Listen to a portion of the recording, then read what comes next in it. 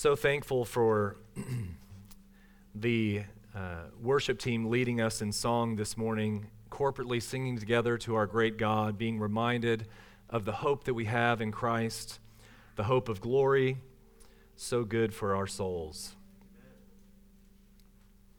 This morning we are looking at verses 10 through 16 of Hebrews chapter 13.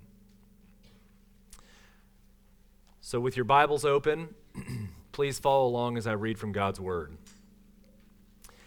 We have an altar from which those who serve the tent have no right to eat. For the bodies of those animals whose blood is brought into the holy places by the high priest as a sacrifice for sin are burned outside the camp. So Jesus also suffered outside the gate in order to sanctify the people through his own blood. Therefore, let us go to him outside the camp and bear the reproach he endured. For here we have no lasting city, but we seek the city that is to come. Through him, then, let us continually offer up a sacrifice of praise to God, that is, the fruit of lips that acknowledge his name. Do not neglect to do good and to share what you have, for such sacrifices are pleasing to God. Hear the word of the Lord. With your Bibles open, and based off of the last song that we were able to sing together, I want you to look at verse 14 in particular. For here we have no lasting city, but we seek the city that is to come. Troy, when he led us out in that song, reminded us that we as believers need to look forward. And sometimes people buy into thinking that if you spend too much time looking forward, you're going to lose the ability to be engaged in the present. I don't know if you've ever heard that before. Like your mind is off somewhere. You need to be here. And I want to submit to you that we are called to meditate and rejoice and think deeply on the forward, and it will actually impact how we live right now. It is very much important for our day-to-day to be gazing upon the hope of glory. That actually impacts every area of our life.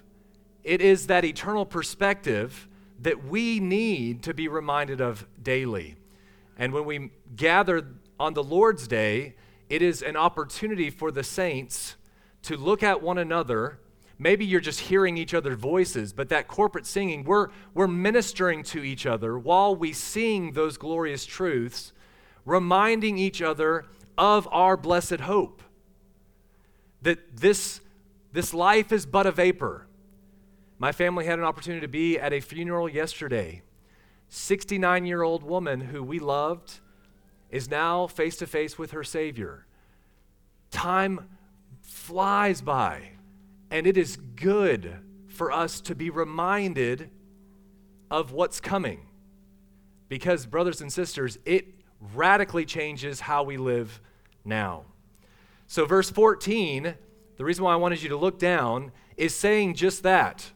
And it actually, in this passage, the author, inspired by the Spirit of God, gives us that truth and shows us actually how it impacts the original audience day to day and ours. So we're going to look at that and be informed by that truth. For here, brothers and sisters, we have no lasting city, but we seek the city that is to come. The title of this sermon is Go to Him Outside the Camp.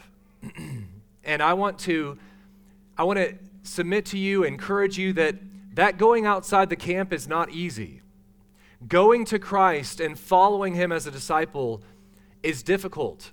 And just as the original audience was being tempted to go back to what they experienced in Judaism, we too, when things get tough start to really wrestle and question and struggle with this picking up our cross daily and following him.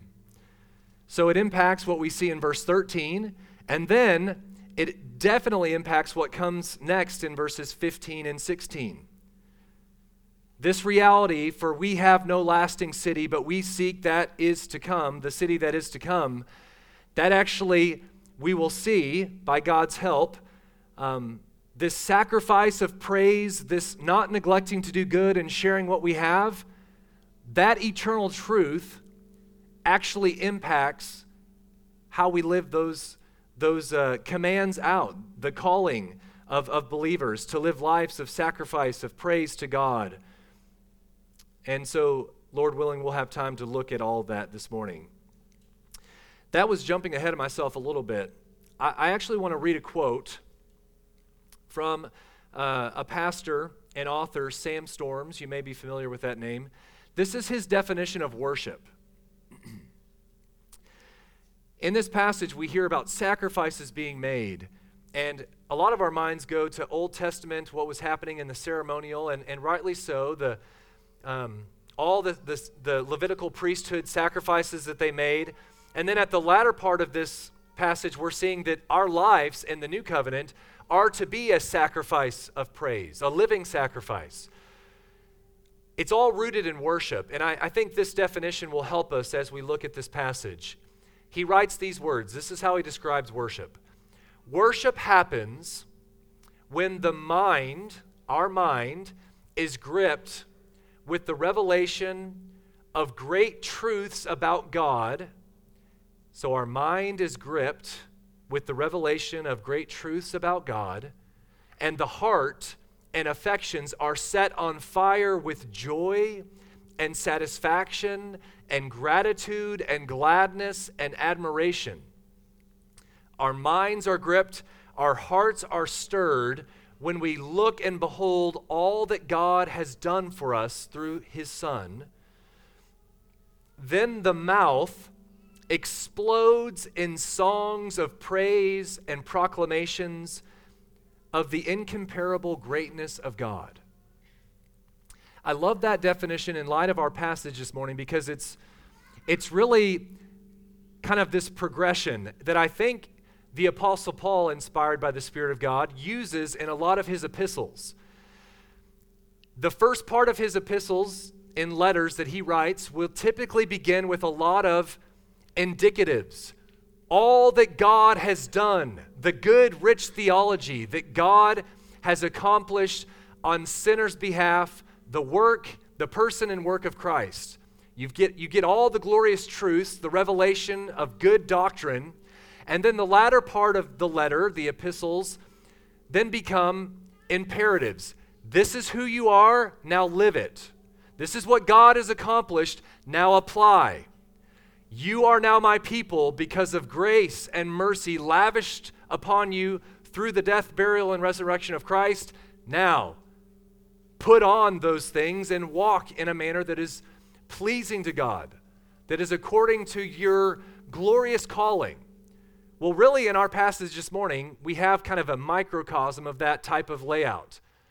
We see, it may be a little hard to see at first, but verses 10 and 11 are telling us what is available to sinners through Christ. Glorious indicatives, what God has accomplished through his Son as our great high priest, as the once and for all sacrifice. And then we see what we are then called into, going to him outside the camp and how we are to live. So I want to read that quote one more time and let that kind of lead us through this passage. Worship happens when the mind is gripped with the revelation of great truths about God, and the heart and affections are set on fire with joy and satisfaction and gratitude and gladness and admiration, and the mouth explodes in songs of praise and proclamations of the incomparable greatness of God. So verse 10, we have an altar from which those who serve the tent have no right to eat. That is, on the surface, a very weird verse. Verse 11 says, "For the bodies of those animals whose blood is brought into the holy places by the high priest as a sacrifice for sin are burned outside the camp." And then we're told, "So Jesus also suffered outside the gate in order to sanctify the people through his own blood." We've got to make sense of what's going on here. We in the new covenant have an altar from which those who serve the tent have no right to eat. Who is he talking about? Those who serve in the tent.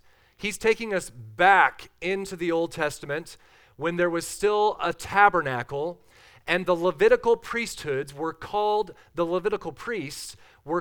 to make the sacrifices for the people, on behalf of the people. In particular, what he is referencing is all the sacrifices for sin in particular, culminating the Day of Atonement, the annual sacrifice for the people's sins, both for the priest's sins and for the people. Now, sacrifices were made, and what's interesting, the sin offering sacrifices, this is really important, were forbidden to be eaten. There was, according to God's word in Leviticus, Leviticus chapter 6, verse 30, listen to this, "But no sin offering shall be eaten from which any blood is brought into the tent of meeting to make atonement in the holy place. It shall be burned up with fire."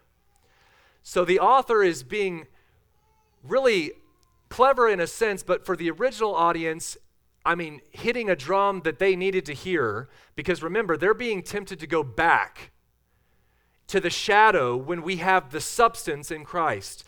He's saying, we in Christ have an altar from which those who serve in the tent may not eat of. Okay, don't miss this. Christ and all of his work on Calvary's cross, that is the altar. We have an altar. It is what Christ is and has accomplished as the atoning sacrifice. The Levitical priests, who you may be looking at and saying, "Man, I'm seeing what they're doing, I experience that, I may be drawn back to that," they have no right to eat of the sacrifice that has been made for sins. Specifically, sin offerings, the blood was spread, and then the carcasses were taken outside the camp and burned. According to what we read in Leviticus 6:30, it was divine prohibition. They may not eat of it. What the author is driving home here is you have a sacrifice that you actually can eat, are actually called and commanded to eat of. The old, they would make a sacrifice, but they were not. They were forbidden to actually eat of it. They must take the carcasses outside the camp and burn those animals. Burned outside the camp. Okay, now there's a lot happening here, but when we start to really dial in, and hopefully with the Holy Spirit's help, maybe that penny drops or things are clicking together. Verse 12 tells us, "So Jesus also suffered outside the gate in order to sanctify the people through his blood." Something is happening that is different in our altar as new covenant believers and what Christ has accomplished versus what people were experiencing in the old covenant. Hebrews chapter 9 helps us. Hebrews 9:12 says, "Christ entered once for all into the holy places, not by means of the blood of goats and calves, but by means of his own blood, thus securing an eternal redemption." Remember, all the sacrifices that the Levitical priests were called to make were ongoing. They had to continue to do it again and again, and what we're told is it never cleansed the conscience. It was never final until the substance came, the once and for all sacrifice. Those who served the tabernacle had no right to eat of the Christian altar. They had no right to partake of the benefits of Christ. Christ going outside the gate is actually painting a picture, proclaiming a truth that something has forever altered in the sacrificial system. It's no longer happening inside, ongoing, over and over again, but Christ went to a place where we all needed him to go in order to finally and forever forgive sinners of their sin.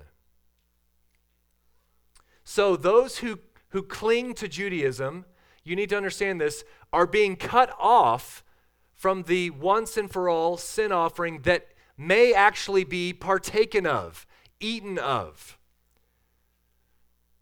Now, in the New Testament, there is this question: how can Christians eat and drink of a crucified Christ? And John's gospel is so helpful in the 6th chapter. In verse 35 of John chapter 6, Jesus says, "Whoever comes to me will not hunger, and whoever believes in me will never thirst." Which is the same as saying, it is coming to Christ that we eat of his flesh, and believing in him that we drink his blood. So there is a going out to him. If he went outside of the camp in order to make this sacrifice and to sanctify a people through his blood, we who come to Christ and believe upon Christ are eating of his flesh and drinking of his blood. This kind of language for a Jew would be jarring at the least. For them to hear in verse 10, we have an altar that they may not eat of, and then to go and say, our altar is Christ and we are called to feast upon him. And not only do we have our sins forever and finally forgiven in the gift of eternal life, but we go to him and experience the spiritual nourishment that we need to continue to walk in a manner that is pleasing to God. All of this would have been earth-shattering and a huge rebuke to those who want to still go back to the old. That shadow was always and forever pointing to Christ, the substance. So if you have been kind of confused along the way, Christ is the altar of his people, the substance of all that has formerly been shadows by the altars of the old in the Old Testament, all point to the atoning sacrifice of Christ unto God. He is our sustenance, the food for his people. There's also something amazing happening here, and I want to just call it kind of the great reversal. The dead carcasses of bulls and goats in the Old Covenant being slaughtered and burned outside the city on the Day of Atonement, for example, were carried outside of the city of Jerusalem, outside the gate. And you've got to understand, the reason why that movement outside is because that is unholy out there. That's where the dead carcasses go to be burned. But here in the city, this is where God's presence dwells. This is a holy ground, a holy site. Everything that is being communicated here in these verses, Christ going outside the gates, and then in verse 14 we hear this glorious truth: for here we have no lasting city, but we seek the city that is to come, and we're called to go to Christ outside. All of that is saying so much that can be lost on our modern day ears. What is happening, this great reversal, Christ going out, I think AWP can help us here. Him being made sin for his people and enduring the penal wrath of God outside the camp was the place outside the camp where the lepers were compelled to dwell. It was the place where criminals were condemned for their sin. It was the place where the defiled were put. It was the place where filth was deposited. And that was the place where the incarnate Son, the Holy One of God, entered for you and for me. Him going outside the camp was making what is filthy and dirty righteous and holy. Where we could never come into the temple of God, the presence of God, because of our sin, He sent His Son to come to us. That radically changed the way in which those who once tried to follow the ceremonial laws and then saw Christ as the substance had to change and actually understand that it's not this wall and security and what we have here in the gate in the city that provides that. It's actually following Him on the outside where true life is found, where true security, even if it costs us our very lives, is found. Because, verse 14, hear it again, for here we have no lasting city. Let that just settle upon you. That is our battle cry. For here we have no lasting city, but we seek the city that is to come. While we are unable to draw near to God because of our sin, please hear this. The going outside of the camp, God draws near to us in the person of Jesus Christ, who on our unholy ground makes His holiness available to us in exchange for our sin, which He bears and for which He atones on the cross.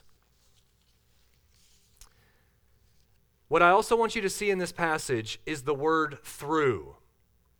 Everything that is accomplished on our behalf, including sanctifying us, is done through Him, through Christ.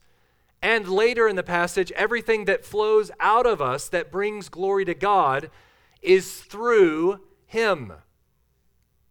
It is through Him, Jesus Christ, that we have access to the Father. It is through Him that an offering for our sins have been made. It is through Him that we have been forgiven.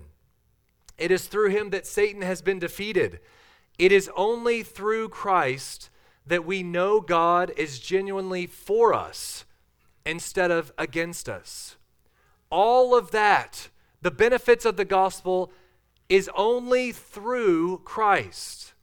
And this movement of Him going outside of the city, Calvary's cross was outside of Jerusalem. God and His glorious plan of redemption orchestrated everything, foreknew all aspects of that last week in Christ's life here on earth, where He would be condemned as a sinner, which He was not, taken to Golgotha, placed on a cross outside of the camp. All of that was to help us understand that He went there so that we could come to Him. He made a way by going outside, where not only would we experience the opportunity to have life, but He went on a rescue mission to seek and save the lost, shedding His blood for His own. Again, I want to just remind you, following Jesus means joining Him outside the camp. The author's audience, the original recipients of this letter, were tempted to find their identity in Judaism, in the Old Covenant. Instead of bearing the disgrace for the sake of Christ, they were looking for safety and security. And really, it boiled down to being in something other than Jesus.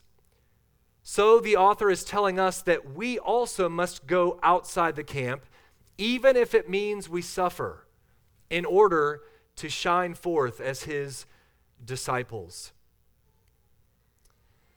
Again, verse 14 is, I believe, the key that unlocks the question, how can we who struggle and are weak at many times, how can we actually fulfill what verse 13 calls us to do? Therefore, let us go to Him outside the camp and bear the reproach He endured. First, it's understanding what he has accomplished on our behalf. It is so good for us to be reminded. Sometimes it's hard for us to understand when we hear the Old Testament language being used, but we can grasp this. We are sinners deserving of God's wrath. We in our sin are far from him. Christ coming and dying as that once and for all sacrifice has actually opened up a way for those who are far to be brought near, to repent and believe upon him and actually now be adopted into his family. We can grasp that. Outside of Christ, what do we deserve? We deserve hell for eternity. In Christ, what do we receive? Eternal bliss, because we are now united with the Son through faith. That we can track with. Okay, so if you may have gotten confused with the sacrifices and the altar that the Levitical priests can't eat, but we can eat, just know this: in the new covenant that is made possible through our mediator, the Lord Jesus Christ, by him going outside the camp, he allowed or made way for those who are unholy and wretched to be brought to life and life eternal in him. It took the eternal Son of God laying down his life in the dirtiest, filthiest way, absorbing the wrath that we deserve in order for those who are dirty and filthy, all of us, to be reconciled to a holy God. He is our once and for all sacrifice. He is our great high priest. He is the only way to the Father. In the Holy of Holies, there was no way for sinners like us to approach the throne of grace. Christ has torn that curtain in two and has made a way for us to enter into the presence of God, no longer as enemies, but as friends through the shedding of his blood. When we have verse 14 being kind of the motivation, the fuel to be a people that are willing to go outside the camp and bear the reproach of our King, then we look at verses 15 and 16 and realize if we are called to live lives of sacrifice and praise, and lives that we do not neglect to do good and to share what we have with those in need, for such sacrifices are pleasing to God, I want to submit to you, in order to do those things, which for some of us are extremely difficult, and we find ourselves prone to wander and be fixated on things that are temporal, verse 14 is that anchor that even this morning we need to hear. Many of us, if we were to assess our lives, it would reflect lives that are living for now and not for eternity. If we were just really honest and our lives were laid bare, our activity, our investment of time, our investment of finances, our investment in relationships would probably reflect more of a life in tune with now, what is fleeting and but a vapor, versus an eternal perspective of a city that awaits us, the new heavens and the new earth. If that is so, there is good news here, because we gather to be reminded from God's word what reality actually is. When you see a brother or sister laid in a coffin, their body laid to rest, their soul now in the presence of Christ, you in that moment, while listening to a service being going on, a funeral service, you are once again shaken, once again reminded of what this life is and what is to come. And in this passage, in verses 15 and 16, I want you to hear this call on our life. Having verse 14 as kind of the ballast. Through him, then, let us continually offer up sacrifice of praise to God. That is, the fruit of lips that acknowledge his name. Do not neglect to do good and to share what you have, for such sacrifices are pleasing to God. Sacrifices of bulls, lambs, goats, other animals have come to an end with the atoning work of Christ on the cross. We've made that very clear. But what the author is saying, however, as we have seen, that does not mean that Christians have no sacrifices to offer. It just looks different in the new covenant. Looking back on the great sacrifice of Christ in thanksgiving, we are commanded to continually offer up sacrifices of praise unto God through Jesus. Let me remind you, the importance of thanksgiving in the Christian life. Ingratitude is the root of sin. So gratitude is the root of righteousness. If you wonder, like, why, when you read through the New Testament, there's so much talk about thanksgiving, give thanksgiving, continually give thanks unto the Lord. Well, you got to understand, what is the opposite of that? Ingratitude. Ingratitude is the root of sin. It's being dissatisfied in who God is and what He has done. Anytime you choose to sin, you are walking, we've talked about this before, you're walking towards something that God has said no to. It's not right. It does not please me. It's not good for you. But in that moment when we choose to engage, indulge, we are, in a sense, displaying ingratitude. What you have said, what you have offered in this moment isn't good enough. This is more appealing. I think in my mind, my heart is being pulled that it's going to be more satisfying. And in that moment, we are displaying to a holy and righteous God who has lavished us with so many benefits of the gospel. That's not good enough. I want this. So this thanksgiving, this posture, this life of praise is kind of where we started that description of worship. Worship happens when the mind is gripped with the revelation of great truths about God, and the heart and affections are set on fire with joy and satisfaction and gratitude and gladness and admiration, and the mouth explodes in songs of praise and proclamations of the incomparable greatness of God. Everything that we see in verses 15 and 16 is really that explosion. If your mind has been gripped and your heart has been so captivated by what God has done through His Son, not only will your mouth explode in praise.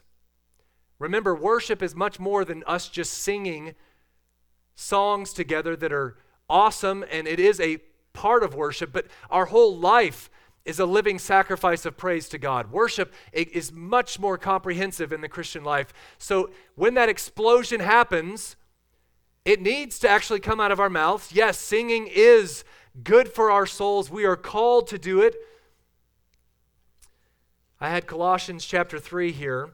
Let the word of Christ dwell in you richly, teaching and admonishing one another in all wisdom, singing songs and hymns and spiritual songs with thankfulness in your hearts to God. Yes and amen. When that explosion of our minds being gripped and our hearts being so satisfied in Christ, delighting in Him, our mouths explode, our life explodes to the glory of God. Verse 16, that was our grace verse last month. Do not neglect to do good and to share what you have, for such sacrifices are pleasing to God. I want to tether this to verse 14. If you truly are living in light of eternity, that our city is not here, but it's coming, that will loosen up your grip on your kingdom and what you think is of value. When you are so fixated on what we have in Christ, both now and what is coming, the resurrection, the new heavens and the new earth, when all of that has captivated our lives, brothers and sisters, our hands will loosen up. That means our time, our money, our lives will be gladly spent for the glory of God and the good of others. If you lose sight of that, if verse 14 is not a reality in your life, if you are so focused and rooted in the now and living for the present, for your own glory, your own little kingdom, I can promise you, your grip on those things will get tighter and tighter. You will build larger and larger barns for your goods, and you will completely lose sight of what you are called to be as a Christian. We are called to go outside the camp. Whatever we think is secure and will make us feel comfortable, our King laid his life down so that we would have life to follow him. He calls us to go outside the camp and bear that same kind of, I want to make sure I say it right. Therefore, let us go to him outside the camp and bear the reproach that he endured. Some of you may go, I want nothing of that. And I would submit to you that your mind has not been gripped. Your heart has not been fixated on what God has actually done through his Son. And you actually need to check yourself before the Lord this very day. That willingness to go outside of the camp is a freedom in Christ. You are liberated to live for his glory and not your own. There is a call here, but it is not a call to do this in your own strength or by your own wisdom. It is to tap into worshiping God, enjoying him forever. And when that happens by grace in a sinner's life, everything else changes. And in these verses, the author of Hebrews, inspired by the Spirit of God, is just helping us see exactly what that looks like. He's been helping us from the very beginning of chapter 13. Let brotherly love continue. And then all of those verses calling us to now walk out this life that he has designed for his people. Do you realize that God does not need any of us to accomplish his purposes? He chooses to use weak and broken vessels that he has redeemed by the work of his Son on Calvary's cross, sanctifying us, working on us by the power of the Spirit, empowering us, using us as instruments in his hands to accomplish his purposes and declare his glories to the ends of the earth. My mind and my heart are baffled that he would see fit to do that, but he does.